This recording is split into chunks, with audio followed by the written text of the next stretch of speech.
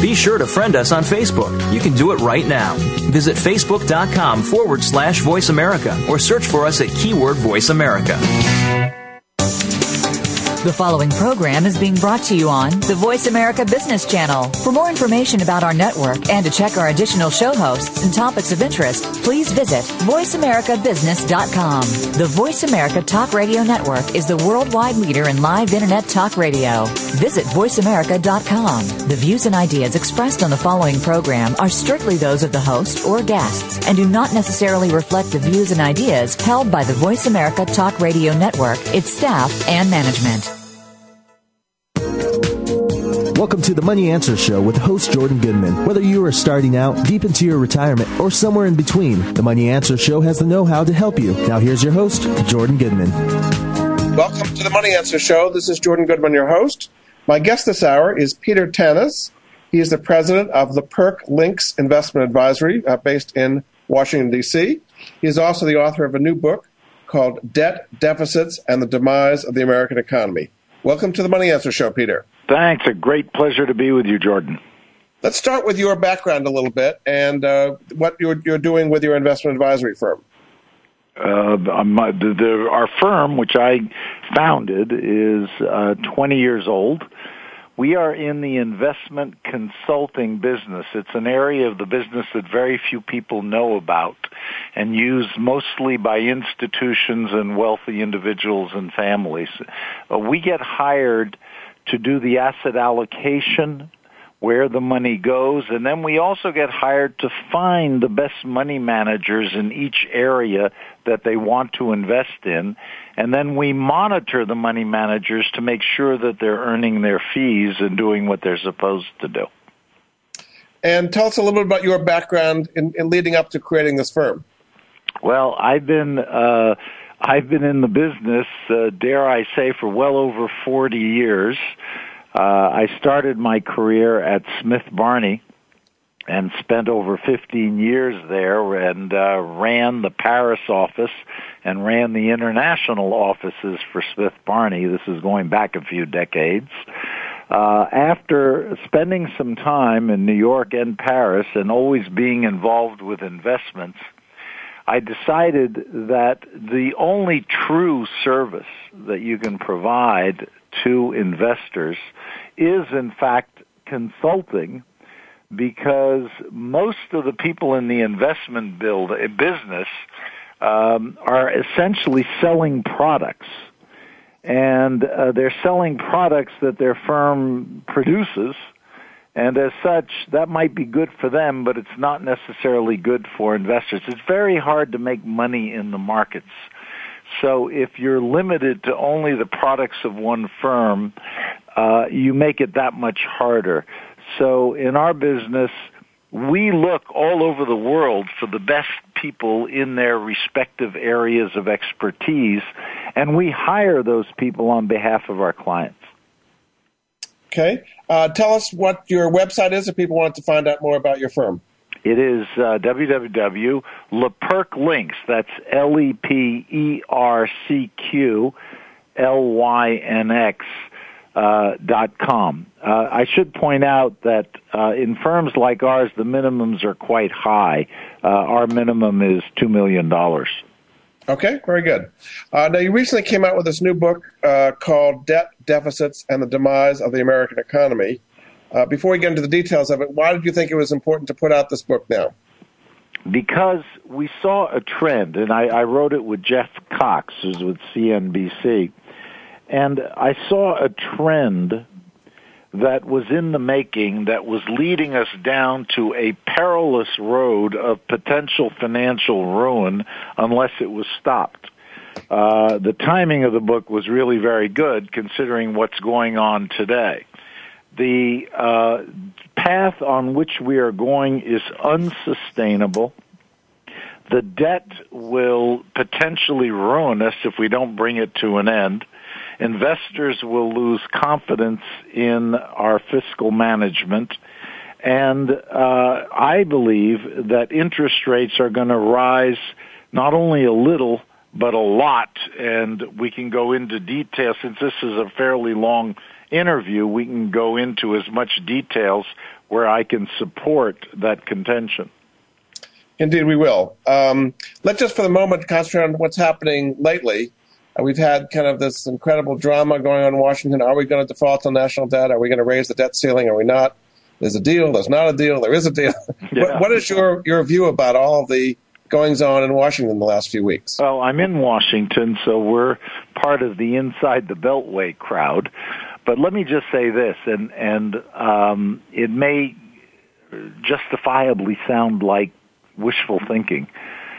I can't perceive that there will be a default on the U.S. debt if for no other reason than that it is unthinkable. It is so catastrophic that I have to believe that the people we elected to Congress will see the light of day and not do anything as insanely stupid as to allow the United States to default on its debt, because the consequences are unimaginable. We came pretty close, though, right? We can come close. Coming close doesn't count. As long as we don't, and of course there's still some votes going on now, as you know. Yeah. As long as at the end of the day, and that expression could not have more meaning than it does today, at the end of today, we have essentially passed the bill that will relieve us, that will raise the debt ceiling and therefore allow us to pay the obligations that we have, that will at least cross the current barrier, and we can start focusing on other problems which are just as severe. Why don't you describe what you think would happen if we did not raise the debt ceiling and we did not pay the interest on the debt and, in effect, defaulted on our national debt? What would be some of the implications of that? It's painful to imagine, but let's try. First of all, remember that it has never happened before. So obviously this is speculative, but I think I'm in real good company when I tell you what I think would happen. First of all, set the stage by all appreciating the fact that the United States is the most powerful country economically in the world. The United States is also the most trusted company in the world.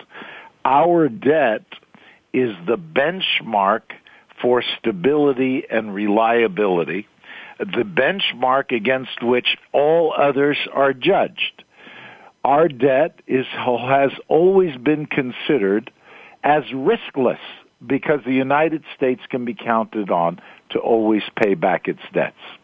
If we defaulted, even for a day or two, the first effect would be that everyone who buys our debt securities would immediately demand higher interest rates as compensation for the risk that we could do something so insanely stupid as to default. So if you want to, the good news is we'd still be able to sell our debt because we're still the United States. The bad news is we would be selling it at much higher rates. The higher rates would sink our economy into a worse hole than we are in now. All rates would go up. Mortgage rates would go up, putting even more pressure on a faltering housing industry. Interest rates would go up, making it more difficult for companies to borrow and making it more difficult for an economic recovery. Gold would go up in price, and by the way, it's setting new highs every day. We can talk about that because we certainly talk about that in the book. And we face the potential consequence of some people withdrawing money from banks, potentially having a run on banks not only in this country but in Europe, exacerbating the crisis which we haven't talked about in a week or so in Europe with Greece and some of the other problem countries, and we could go on and on. But I think it is pretty obvious and pretty easy to imagine a really, really disastrous scenario if we default. Do you think that based on the deal that's going to be voted on today, that S&P and Moody's will keep our credit rating at AAA, or do you think they'll downgrade? I mean, they talked about a $4 trillion savings, and the deal is basically $2.4 trillion. So do you think if we haven't met their criteria, they'll downgrade us? They may, but I may surprise you here, Jordan. I think they may downgrade our credit rating, and I don't think it matters at all. The United States is still the United States. The United States, as long as we don't default on our debt, people know that we will pay our debts. They know that we have the most trusted institutions in the world. So whether the United States is considered a AAA or a AA, the people who buy our bonds know that they're going to get repaid. And it will likely notch interest rates a bit higher, but I think that's going to happen inevitably in any event. But I don't think the consequence of a downgrade of U.S. debt is going to be as severe as some people think it will be. If you were the right person at S&P making that decision, would you downgrade the U.S. debt today? I wouldn't, for the simple reason that I don't think it matters. I think it's sort of silly. So I wouldn't do it because you might have egg on your face. You downgrade the debt from AAA to AA, and you sit and wait for something to happen, and nothing happens. Why? Because we're still the United States of America. Okay. Now, your first chapter in your book is called "It's the Deficit, Stupid." Give me a sense of the size of the deficit and the dimensions of the problem, because a lot of people just hear these trillions of numbers, and it's overwhelming for them. Kind of give me a sense of the size of the problem. First of all, try to understand that the concept of a trillion is something most of us cannot even come close to imagining, all right? Google $1 trillion, put that into a Google search.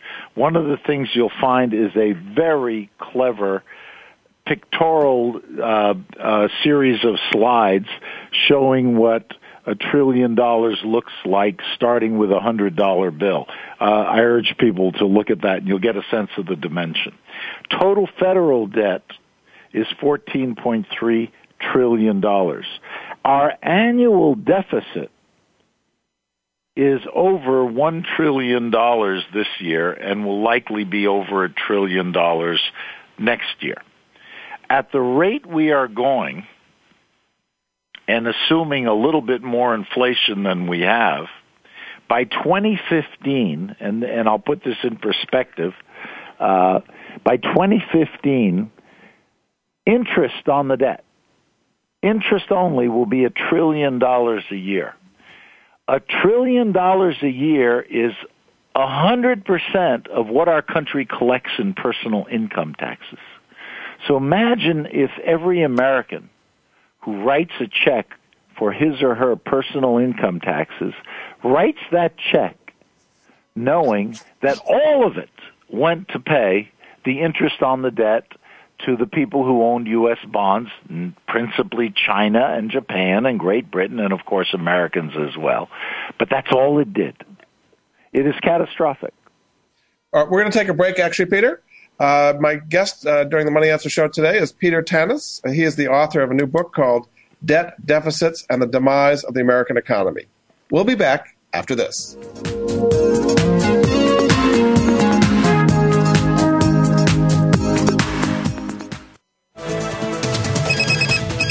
Up-to-date business and financial news. Call now and get the financial information you need. 866-472-5790. 866-472-5790. The experts are here. Voice America Business Network.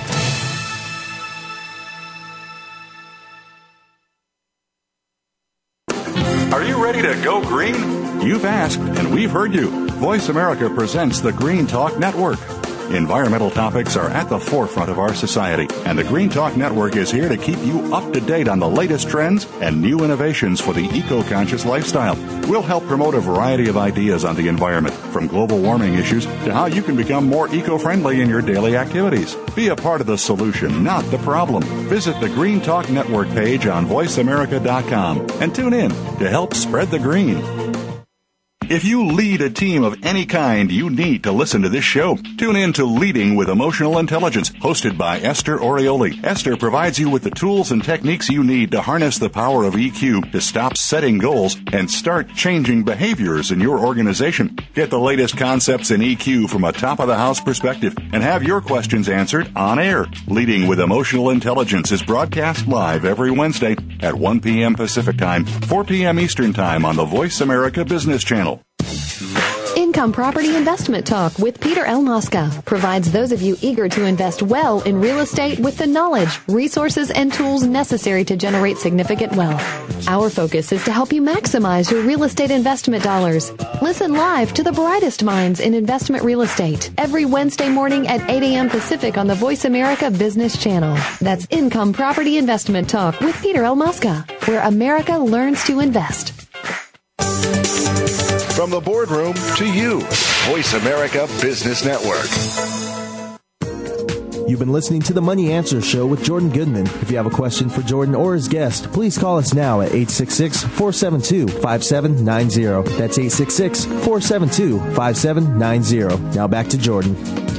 Welcome back to the Money Answer Show. This is Jordan Goodman, your host. My guest this hour is Peter Tanous. He is the president of Lepercq Lynx Investment Advisory and also author of a new book called Debt, Deficits, and the Demise of the American Economy. Welcome back to the show, Peter. Thank you, Jordan. We were getting a sense of the size of the deficit. So you're saying in basically 4 years or so, the interest alone would be absorbing most of the tax revenues. So give us a sense of the growth of the deficit and the debt that we've been experiencing and what the current trajectories are for that. Well, the debt, needless to say, is at an all-time high, and the trajectory as of now is for higher debt. The only way we can bring the debt down is by having a government surplus. That is not likely to happen again, if ever. So the question is to slow the growth. What you have to do is two things, and this is what becomes the heated political argument here in Washington. You have to raise revenues, and you have to reduce expenses. That's the polite way to put it. The way some people see it is you have to raise taxes, and you have to cut my favorite programs. Well, yes, that's what you have to do. But there are clever, intelligent ways to do this that should satisfy any reasonable politician on the right or the left. And we talk about that in our book. I mean, in the book, we have chapters on some of the things we can do as a nation that are not pie-in-the-sky ideas, but they're ideas that most reasonable people on both sides of the aisle could agree to. Why don't you give us some of those? All right. For example, to raise revenues, Republicans, as you know, are against new taxes. And one of the reasons Republicans don't like new taxes is that there is a risk that it stifles growth. Taxes are about incentives. You have to have incentives for people to take risk, start businesses, and hire people. So they don't want taxes raised that would stifle incentives. What we need to do in this country, and I tend to agree with that, by the way, what we need to do in this country is to put on a consumption tax. We do very little in the way of consumption tax. The best one being a value-added tax, like they have all over Europe. Now, the value-added tax is a tax that is added at different stages of production, and it's not an add-on at the cash register. Let me give you an example. Let's say you manufacture tires, and you get the ingredients that are used to manufacture tires. When the ingredients you assemble become a tire, you tax the tire as a tire. When the tire goes on a car, the car is taxed as a car, so there's another tax, okay? And you raise, since it's on everything that is produced, you raise a huge amount of taxes in this manner, And the individual taxpayer doesn't feel it directly, but the individual taxpayer feels it in the price that they ultimately pay, because obviously it gets added to the price. So the negative to this is that prices will rise, and also it is regressive meaning that it hurts poor people more than it hurts rich people. So you solve that problem by giving a tax credit to people to families under a certain level of annual income. This isn't that complicated, or it shouldn't be that complicated, because a value-added tax would raise an enormous amount of revenue, and you can solve the biggest problem of its being regressive by simply offering a tax credit to those who need it. I mean, 50% of the population pays no taxes. Correct. They're already getting maybe the earned income credit, so they would get back more in the earned income credit. Is that the way it would work? No, I mean, the ones, absolutely. There would be some mechanism to help the people who either pay very little taxes or no taxes to basically reduce the effect on them of the higher prices that they would have to pay, because it affects them the most. Another thing you recommend is extending the retirement age and means testing. Yeah, let's take a look at this, all right? Social Security was devised in the 1930s.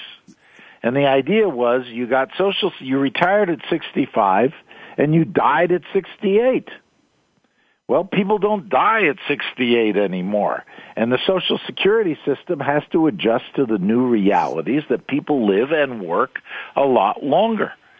So some changes in social, and these are already being done. I think Social Security for younger people now doesn't start till 68. It may get raised gradually to a higher level.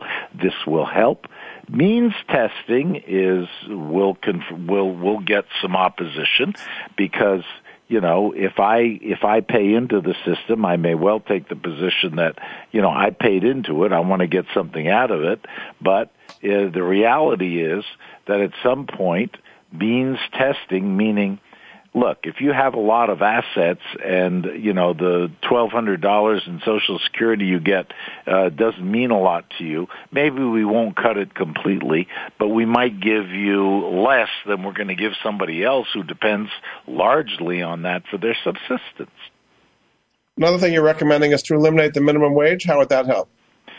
The way it helps is that the minimum wage, and this is also very controversial, keeps an awful lot of people from working who would be offered jobs, mostly teenagers and people with low skills and low education, that could work if the employers could afford to pay them less than the minimum wage, and allow and at least give them some degree of income, which they're not going to get because the employer can't afford to pay them, $9 or $10 an hour, but could afford to pay them $5 or $6.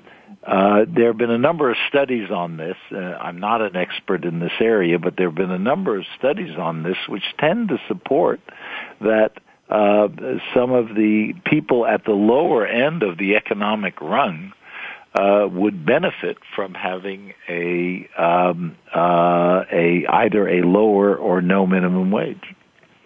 And then you say you should raise the bar for education. How would that help? Say again? You said you would raise the bar for education. How would that help? I'm not sure what we meant by that, and I think Jeff wrote that chapter, to be honest. But okay. I could answer that in a broader context. You're saying to revamp the nation's education system would help us become more productive. Oh, yeah, of course. I mean, we're something like 20th or 25th in the world in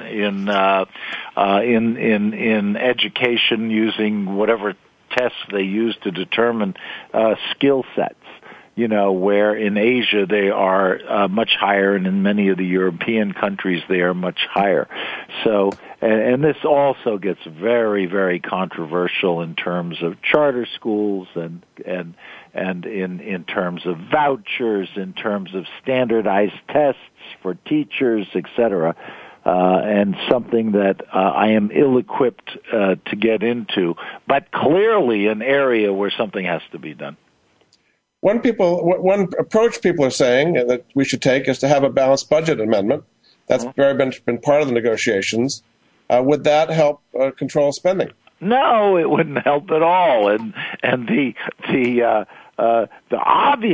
obvious example of why it wouldn't help is that almost every single state has a balanced budget amendment, and almost every single state runs a deficit every year.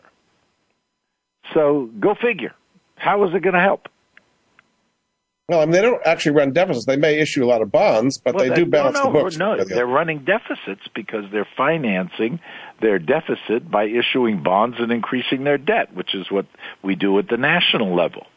Okay, unfortunately, at the national level we do that, and of course at the national level we have the advantage of the printing press. California can't print money, right? So they keep issuing municipal bonds, and California has over a $10 billion deficit, and they have a balanced budget amendment. A lot of good it did. So we can go through the motions.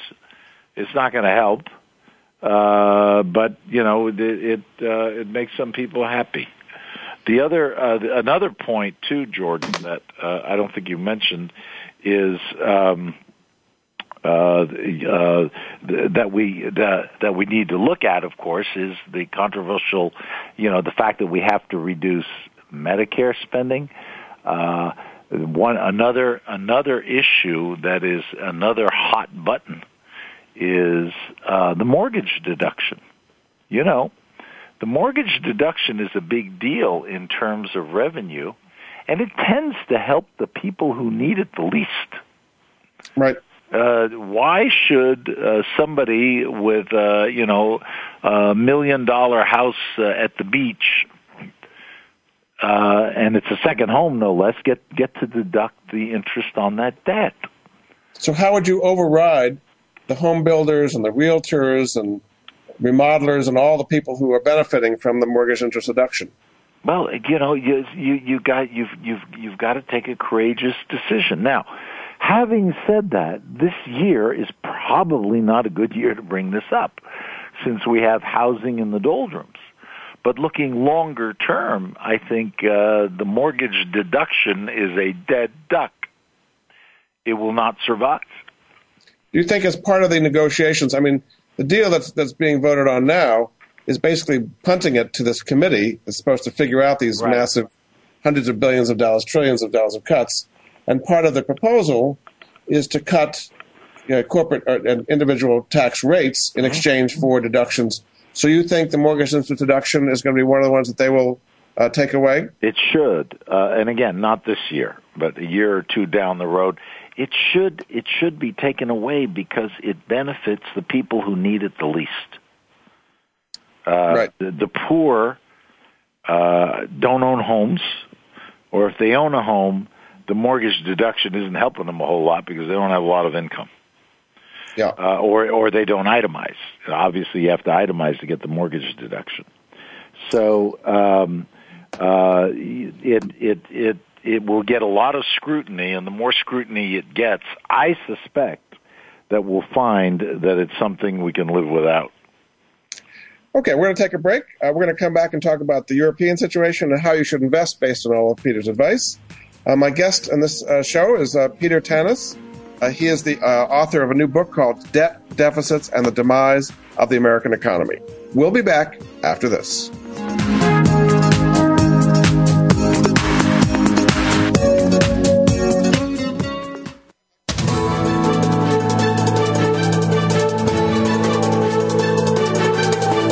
The market's up or down, or if you're looking to improve your portfolio, our experts are ready to talk to you.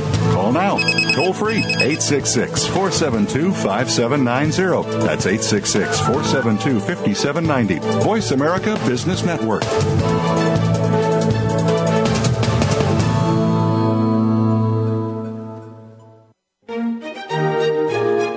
Join Patricia Raskin, the host of Positive Living on VoiceAmerica.com, Monday at 11 Pacific. This program brings you practical and inspiring principles for living a more authentic, engaging, and passionate life. Patricia's guests will give you a formula for connecting, giving, forgiving, and miraculous living. So tune in and call to Positive Living, Mondays at 11 Pacific Time, right here on VoiceAmerica.com.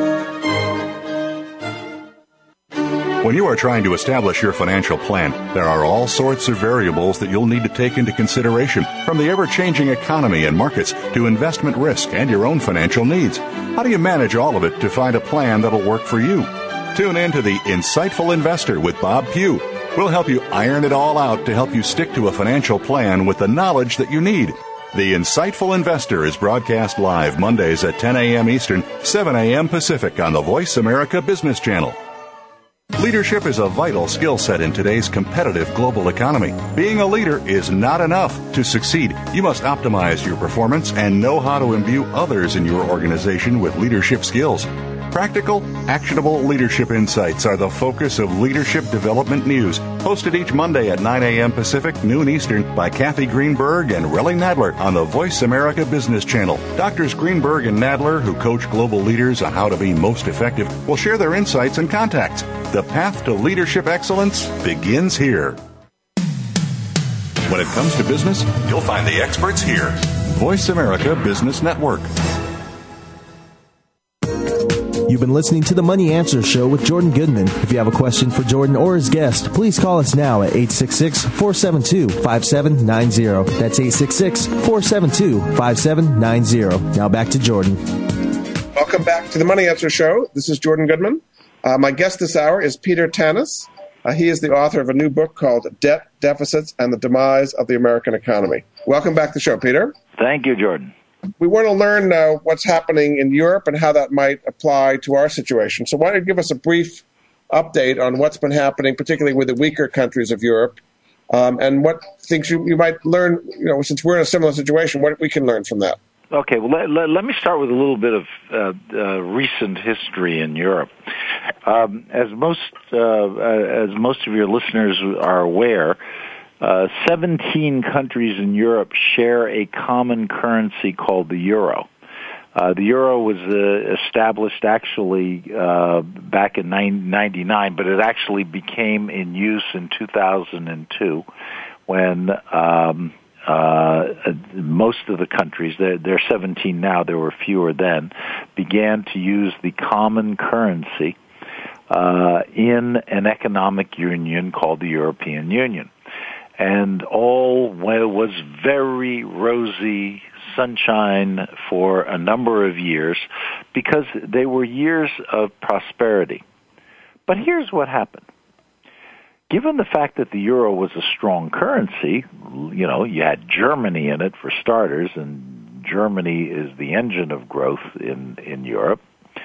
What happened was that the countries that were marginal, like Greece and Portugal, were able to borrow with great ease for a lot of things that they probably would never have been able to afford if they were using the drachma, because nobody would have lent them money in drachmas.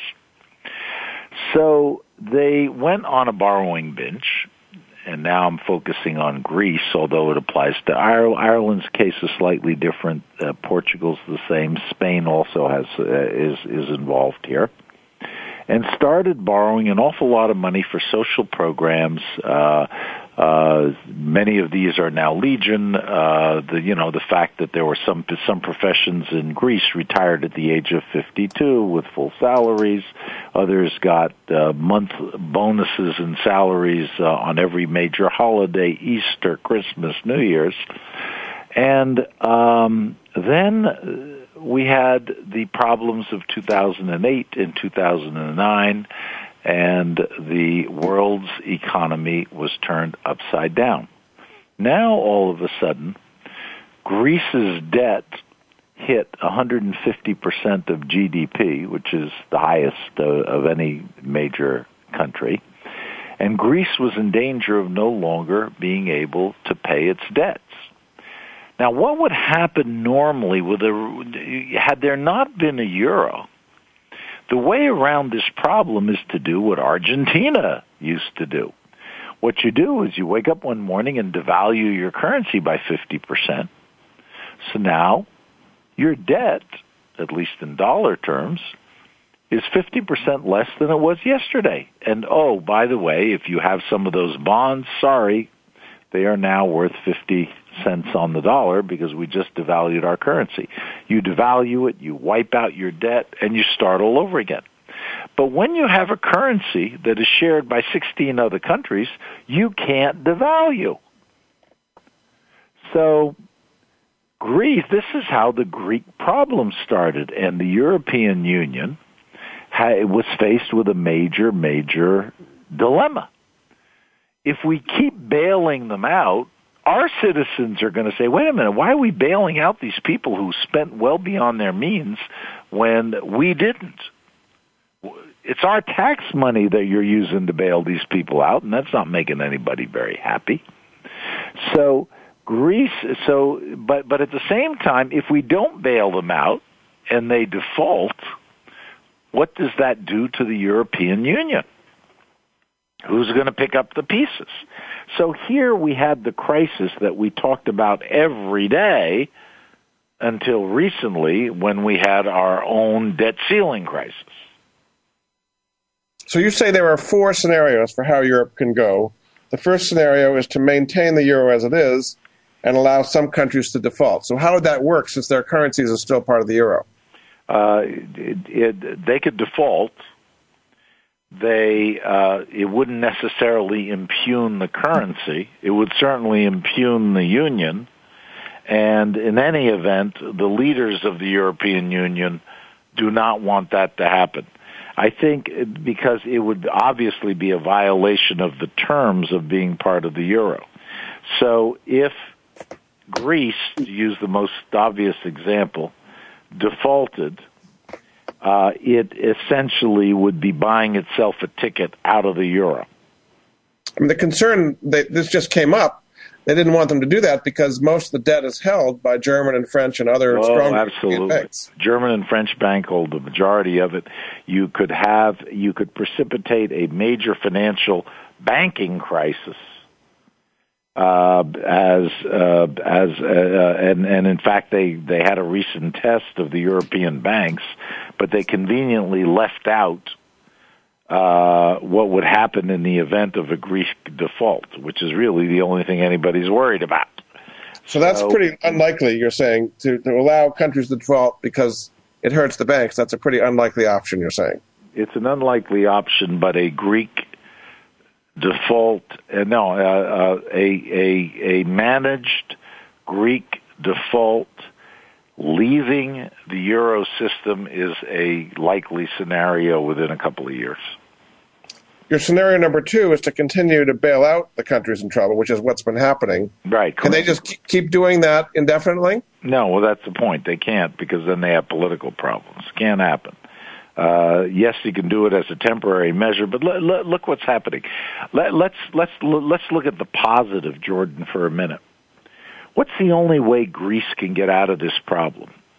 The only way it can get out of the problem is by growing its way out of the problem so that it's selling off assets, cutting expenses, and growing its way out, which would allow it to pay down the debt and continue to grow while managing its expenses.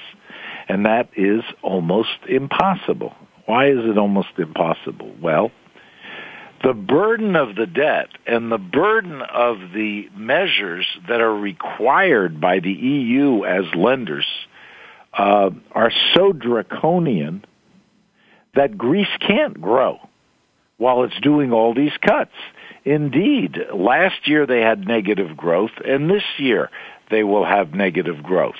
So growing their way out of this problem does not appear very likely. What other scenarios are there? Selling off assets, okay, which they are doing. They're going to sell off the lottery. They're going to sell off some of the utilities. They may even sell off some islands. I guess you could imagine this does not make the citizens of Greece particularly happy, okay? Yeah. So the austerity measures that are being imposed are a Band-Aid, but it is very difficult for any reasonable person to see how this gets cured. And then finally, there's another issue that is a major problem, and that is that at some point, these measures imposed by the EU to save Greece from default become so severe that you have civil unrest. You can't predict this, but you better be ready for it. They've already had plenty of civil unrest, even so far. And then you also say that creating a two-tier Eurozone is another possibility. What is the likelihood of that? None. A two-tier, the idea behind the two tiers would be you'd have a strong euro for the northern countries and a weak euro for the southern countries. It's hard to. The only reason we put it in the book is because some people have suggested that, but I doubt very seriously that that has no legs at all. And then the final scenario is to shrink the Eurozone, which is what you think is most likely. So, What do you think is going to happen? They'll kick these countries out, and what will that do to the holders of all their debt? And how will that all work? It's complicated. They would have to work it out, but for the survival of the euro, it would have to be restricted to countries that can adhere to the conditions of the euro and have the fiscal and economic discipline to tax and spend in a way that guarantees that they adhere to the conditions for being part of this common currency. Greece hasn't, probably never will, and the debt issue that you raise is significant. They would have to work something out so that the banks, essentially as part of this package, the way it would work is that the governments of France and Germany would have to rescue their own banks as a condition. By printing money, basically, right? Say again? By printing money. Yeah, we know a lot about that in this country. We'll talk about that in a minute if you want. But essentially by printing money or making guarantees. The easy way is to simply guarantee so that people don't start yanking their money out of the bank. You make guarantees and you shore up the capital of the banks so that a massive Greek default doesn't injure the banks, either their reputation or their capital structure. But the governments can do this. Yeah. So what are we to learn from this? I mean, we're not in exactly the same situation, but we've built up a lot of debt here. Are there things we can learn from what's been going on in Europe about how to handle this better? Let me just talk about the U.S. for a second in terms of the debate that is going on here among the economic crowd, okay? On the far left, represented by Paul Krugman, Nobel Prize-winning economist and columnist for the New York Times, okay, who maintains that we need more deficit spending, and who maintains that what we need to do is we don't have to worry about inflation. We should keep deficit spending to get the economy going. Okay? Yeah. On the right, you have the Milton Friedman advocates who say we have to cut spending and stop printing money because Milton Friedman, also a Nobel Prize winner's most famous saying was, inflation is forever and at all times a monetary phenomenon. Now, I will tell you that that's the side I personally agree with. And the Fed, during QE1 and QE2, has added over $2 trillion to the monetary base of the country by printing money to buy bonds, and that $2 trillion is not going to disappear. Yeah. It has to go somewhere, and that's why I think inflation is coming. Okay, we're going to take a break, and then we're going to come back and talk about the investment implications of all this. My guest this hour is Peter Tanous. He is the author of Debt, Deficits, and the Demise of the American Economy. We'll be back after this.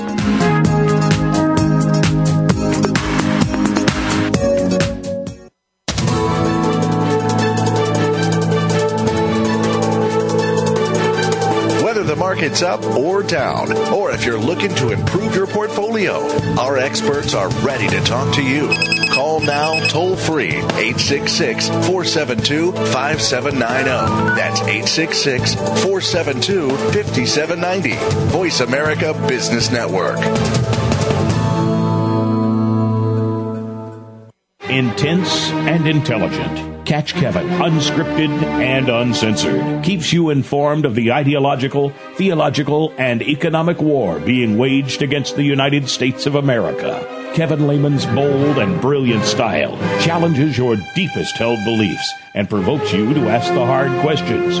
Religious, scientific, political, or financial.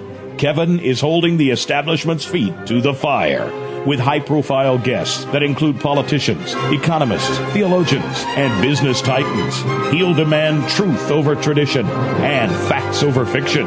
Full of passion, wisdom, and wit, Kevin's transparent and no-nonsense style make Catch Kevin unscripted and uncensored, the go-to show for real insight on business, politics, social issues, and breaking news. It's time to get real, America. It's time to tackle the tough issues. Head on. Tune in to Catch Kevin, unscripted and uncensored. Mondays at 2 p.m. Pacific, 5 p.m. Eastern on the Voice America Business Channel.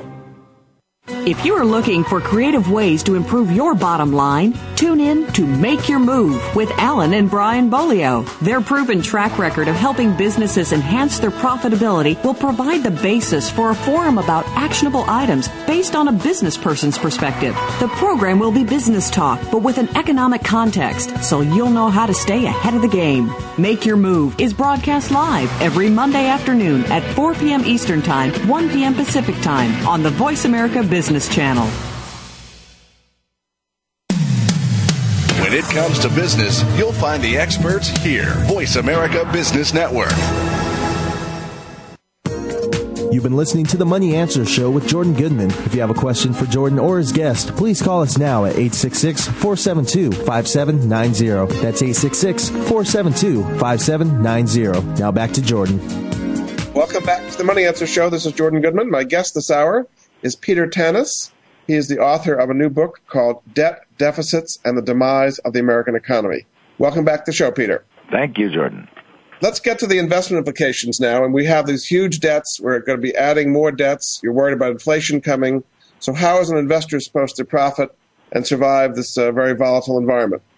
Well, first thing is that investors should take a good look at their investment portfolio and understand that the portfolio you devised 10 years ago or longer ago is probably no longer applicable to the age in which we live.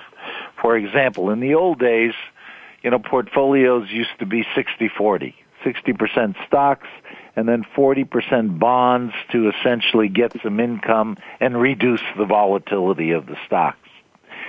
That has all changed. First of all, stocks remain the riskiest thing most people own.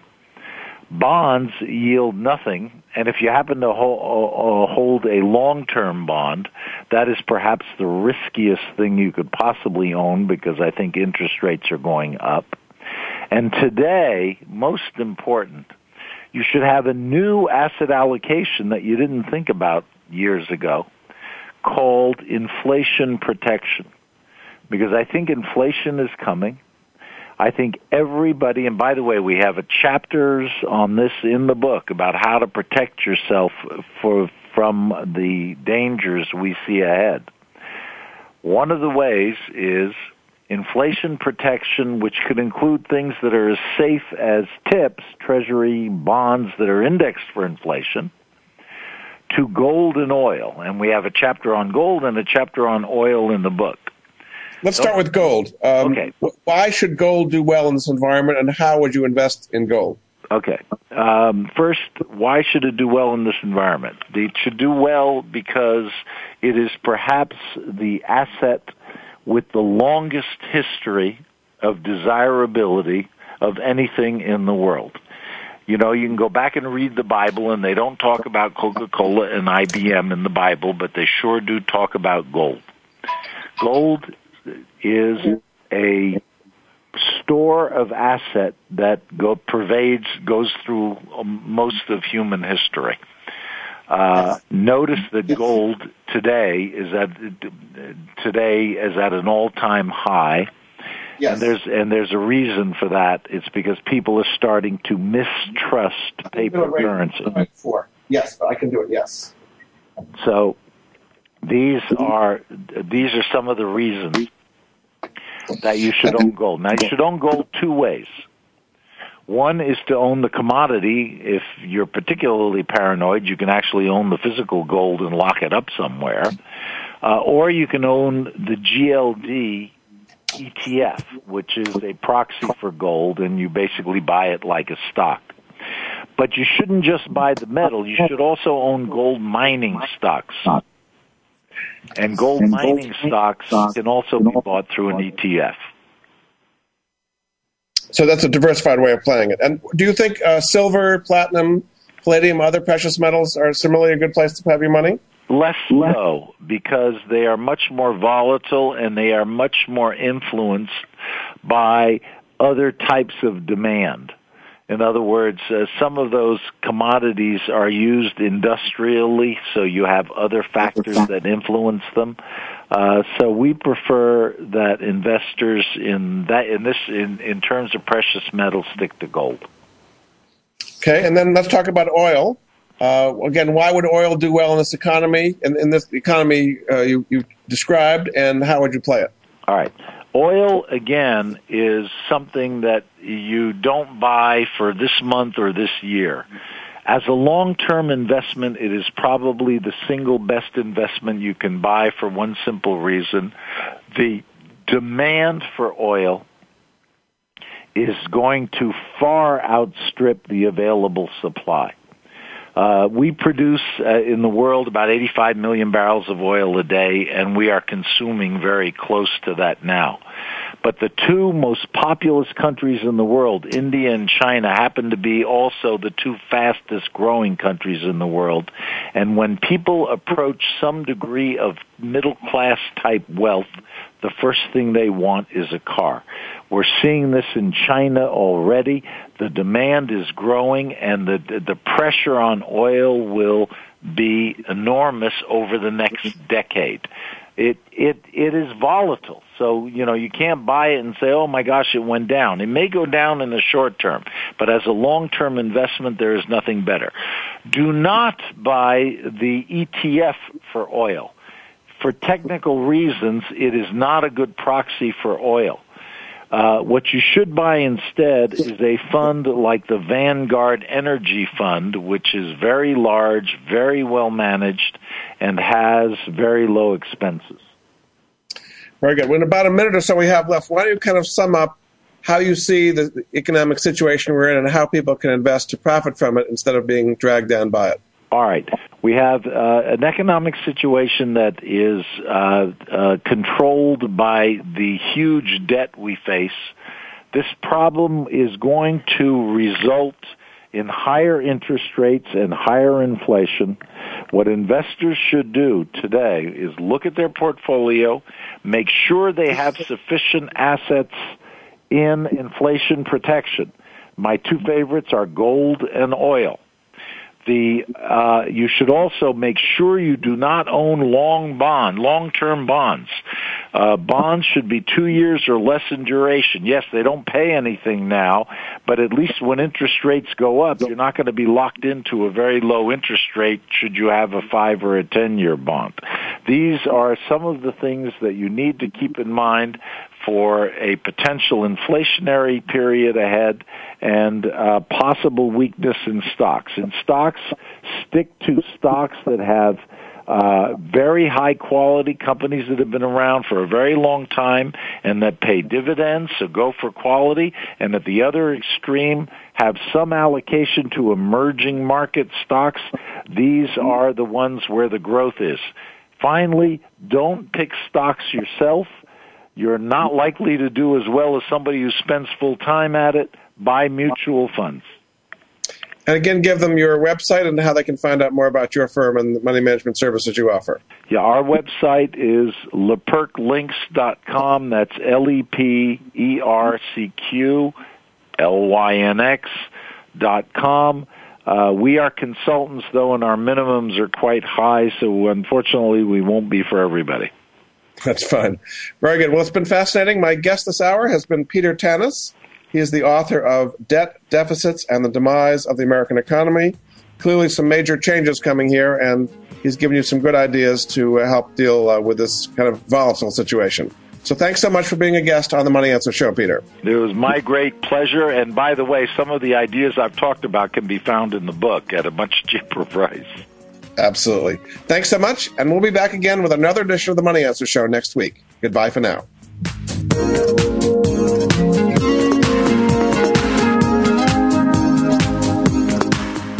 Thank you for joining Jordan Goodman and the Money Answer Show. If you have a question for Jordan, please visit his website at www.moneyanswers.com. And be sure to tune in every Monday at 12 p.m. Pacific Standard Time right here on Voice America Business. See you next week.